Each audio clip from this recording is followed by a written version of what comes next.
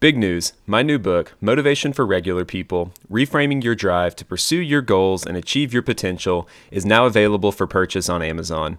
Earlier this year, I realized that we've had the wrong approach to motivation for far too long. We tend to believe motivation is something that some people have and others don't.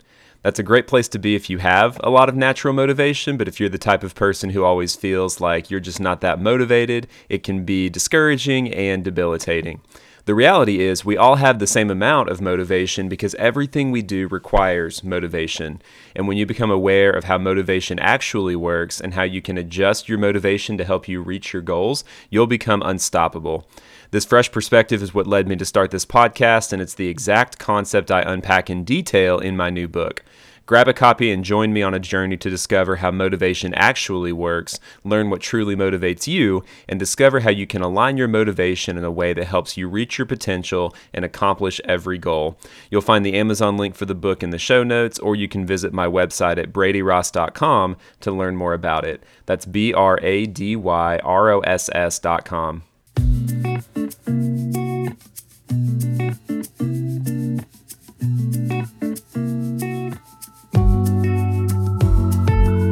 Hello and welcome to the Motivation for Regular People podcast, where you'll find all the inspiration you need to start, continue, and finish the goals that matter most to you. Thanks so much for being here today. I neglected to mention this on our last episode, but we just passed 50 episodes in less than a year of existing. I'm so appreciative of everyone who has listened to the show up to this point and everybody who's had positive encouragement and support to offer along the way. I wouldn't be able to do this if people weren't following along. So thank you for being a part of this community. Thank you for tuning in week after week. As awesome as this has been so far, I still feel like the best is yet to come, and I'm excited to be able to bring that to you in the future. Go ahead and subscribe to the show if you haven't already done so. That'll make it easy for you to access our new episodes as they come out. We typically have a new episode every Thursday, along with a few bonus episodes each month. I would also love it if you would rate and review the show if you find the content valuable. That will help us grow this community and take this podcast to more and more people who are looking for help with their motivation. That would give me even greater joy to see this podcast having more of an impact than it's already had. Today, we are talking to Limor Bergman. Limor is a coach for women in leadership. She's a podcast host as well, and she had a lot of good thoughts to share on today's episode about imposter syndrome that I'm really excited for you to get to listen in on. This is something that we don't talk about probably as often as we should, but I think it's something that we all struggle with in some form or fashion, and so I think you'll find Limor's insight into the topic very insightful and helpful. Let's dive into this conversation. Here's Limor. Limor, thanks for coming on the show. I'm excited to talk more with you. Hi, Brady. Thank you so much for having me. I'm happy to be here today. Oh, of course. Yeah. So we were talking a little bit before. Like me, you are also a coach. You coach women in leadership. And you mentioned that something you see come up often in your coaching is this feeling of imposter syndrome. Tell me more about where and how you see that coming up with your clients. Yeah, absolutely. So first of all, it's important to me because I've experienced that firsthand. So in my career, I was in engineering, grew from an engineer to engineering leader, and I think some of that stems from the fact that I was a lot of times the only woman in the room, and I felt that maybe I'm not worthy, maybe I'm not as good as others, and I felt that when I was an engineer, certainly when I became a manager. And then when I was a manager and I wanted to grow to a more senior roles, I felt like, whoa, maybe I'm not as good as others. Am I doing a good enough job? Am I as good as my male counterparts? And on top of that, I see that quite a lot with my clients. And the unfortunate thing is that I see that not just with women that are just starting out their careers, I see that with women that are very successful in executive roles, and they still tell me, I'm not sure I'm doing my job, right? Or I'm not sure I know what to do. I don't know what I'm doing. And when they say those things, it's heartbreaking for me to hear that because they're so successful. So obviously they know what they're doing. Yeah, That's kind that's of so where it meets interesting. me. Oh, sorry. Yeah, go ahead. I was just going to say that's so interesting. And that's kind of the opposite of what you would expect when it comes to imposter syndrome. I think often, at least for me, being someone who's still relatively young, I think I'll get to a certain point, like some milestone or critical threshold down the road where I feel worthy. I feel like I've arrived. And I'm speaking not just for me, but probably other people in my position as well. But what I hear you saying is that you can reach those milestones and you can have success and experience and still struggle with imposter syndrome. So I'm curious if that doesn't come from a place where you don't feel like you have specific knowledge or experience, where does imposter syndrome come from, in your opinion? It really depends on the person, depending on where they grew up, what was the environment like, and also depends where they're at. Um, Specifically in my background, as women in very male dominant field with a lot of microaggressions, a lot of sometimes comments or stuff like that, that can start initiate self-doubts. Like I'll give you an example. When I was an engineer, relatively at the beginning of my career, I remember I worked at a global company and I worked with an international team. And when we were doing code reviews, back then we didn't have video calls, we didn't have all the technology we have today. So we didn't have much opportunities to talk with those people and create connections, only via conference calls. But they were not that often also. And we were doing code reviews for each other. And I remember getting pretty nasty comments on the code reviews. I don't know if those people were mean necessarily. They just didn't know, they didn't have the emotional intelligence to know that written words can hurt a lot, and can be interpreted really to an opposite where what was intended. And that really hurt my confidence. That gave me the thinking that maybe I'm not as good as those men engineers. Maybe I'm not worthy. Mm-hmm. So it can stem from the environment you're at, from a comment someone throws at you, from being disregarded in a meeting, from someone cutting you off in a meeting and not respecting you. Or it can come from internally, right? You look at others, everyone else seemed like they're doing so well and they're so confident, and you start judging yourself. Mm-hmm. Yeah, and it's so interesting, right? We can't see inside other people. We can only see inside ourselves. And I think often what that does to us is it leads us to believe that other people aren't having those thoughts. They're not having that internal dialogue, when in reality, everyone else is probably having a similar experience to the one that we're having. I had a friend tell me one time, and I've written about this before, but he said something to me that really impacted me. He said, when we walk into a room, we often feel like people are looking at our baggage, but they can't notice it because they're too focused on their own. And that was so helpful rather for me to think through the experience that other people were having relative to what I was having. I think that it's very easy to feel alone, to feel isolated when those thoughts creep up, but it couldn't be further from the truth. The other thing that I'll often tell people, because I've had a lot of clients like you recently that have been struggling with imposter syndrome, and I realize that this is not a quick fix, but I feel like it's something that's important to point out as well. To me, imposter syndrome is a sign that you care about the work that you're doing and the impact that you're having on the world. If you didn't care, you wouldn't have those negative feelings. Absolutely. Yeah. So, from the work that you've done, what is the first step to overcoming these feelings of imposter syndrome?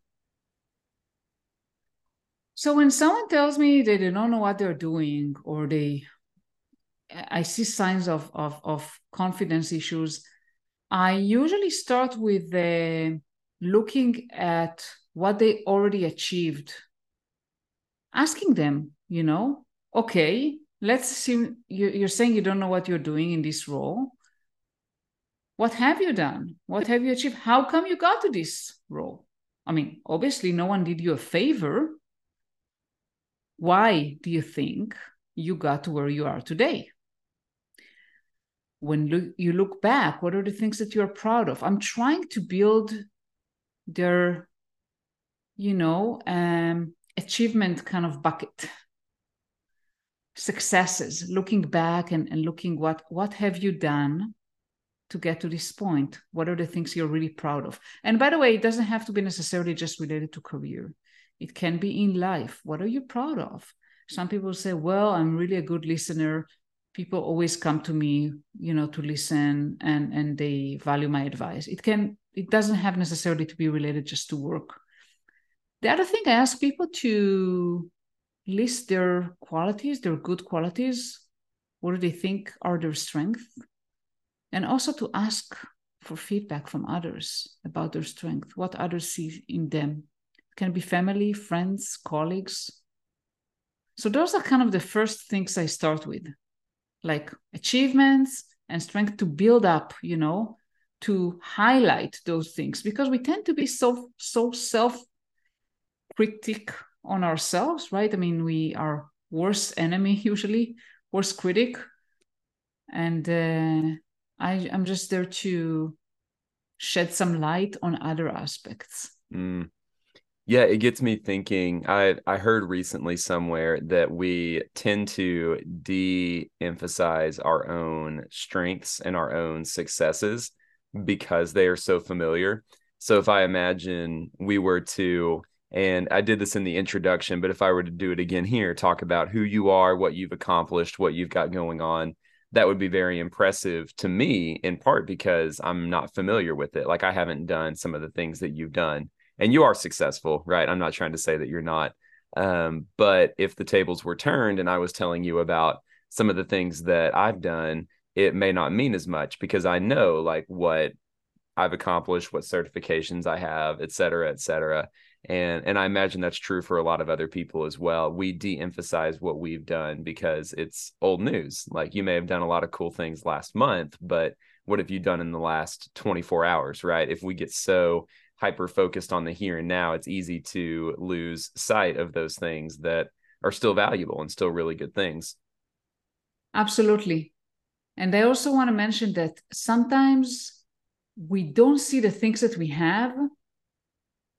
We don't appreciate us. We don't appreciate the value of the things that we have and we do. And sometimes we need someone else to tell us. We think it's trivial. Let's say someone is a great a communicator, right? She works very well with people. People feel comfortable working with her, and she thinks, oh, it's just trivial. Like, yes, I do that. But someone else telling her that may make her realize that actually it's not that not all people are great communicators. She has something that not everyone has. Because sometimes we just, yeah, I know I'm good at this, but it's like, it's okay. It's like everyone is good at this. It's nothing unique. It's not special. Mm-hmm. So we diminish our value. Mm-hmm. Yeah, and we all have that friend that is so good about encouraging us, bringing us back from that dark place and reminding us about the value that we do bring to the world. And I'm truly appreciative for those people in my life. So I had another question that I wanted to ask you, and I'm trying to remember what it was. Oh, so obviously we're on a podcast about motivation. So when you think about overcoming that imposter syndrome, how does that impact the motivation that we feel? It impacts significantly, because if we constantly doubt ourselves, then we are not as motivated to challenge ourselves and to grow, right? Because to grow, you need to get out of your comfort zone. You need to constantly challenge yourself to move forward. But if you don't feel comfortable and confident with what you have right now, with what you're doing, with who you are, how likely are you going to be motivated to do something that scares you a little bit, that feels uncomfortable? Probably not so much, because I don't know what I'm doing right now. So you want me to do that? No way. But if you are happy with where you are, if you're happy with yourself, then you're more likely to be motivated to grow. Yeah, that's so good. So something that has come up recently on this podcast, in part because I wrote about it in my book that is going to, it will have been out about a week, week and a half by the time this episode goes live. So I wrote a book on motivation with the same title as this podcast. And in one of the chapters, I go in detail about how the three natural motivators that we all feel are comfort, security, and belonging. And when we're not intentional about what our goals are or about what we want to motivate us, it's natural to default back to those three things, which are not bad things in and of themselves, but they can keep us from doing the things that we truly want to do. And so, as I hear you talking about remaining or not remaining comfortable, but becoming comfortable in yourself, if you're not comfortable with who you are and what you bring to the table, you feel that degree of imposter syndrome, and it's so much easier to just keep your feet planted where they are. But when you become comfortable and confident, when you don't feel that natural pull back to comfort, you're ready to embrace the challenges that are before you. And we all know that there's no growth without challenge. And so it's almost like you have to check that box before you can take that next step forward. Would that be fair to say? Absolutely. Yes, absolutely. Yeah. What other advice or what other tips would you give to that person that is still struggling in that space of becoming comfortable or becoming confident with themselves? Sure. So first of all, you mentioned friends, right? You mentioned your surrounding and how you appreciate people that your friends and people that supports you. I would recommend taking a distance from the energy vampires in your life, from those who bring you down. And they may not be bad people. I'm not saying that those are bad people.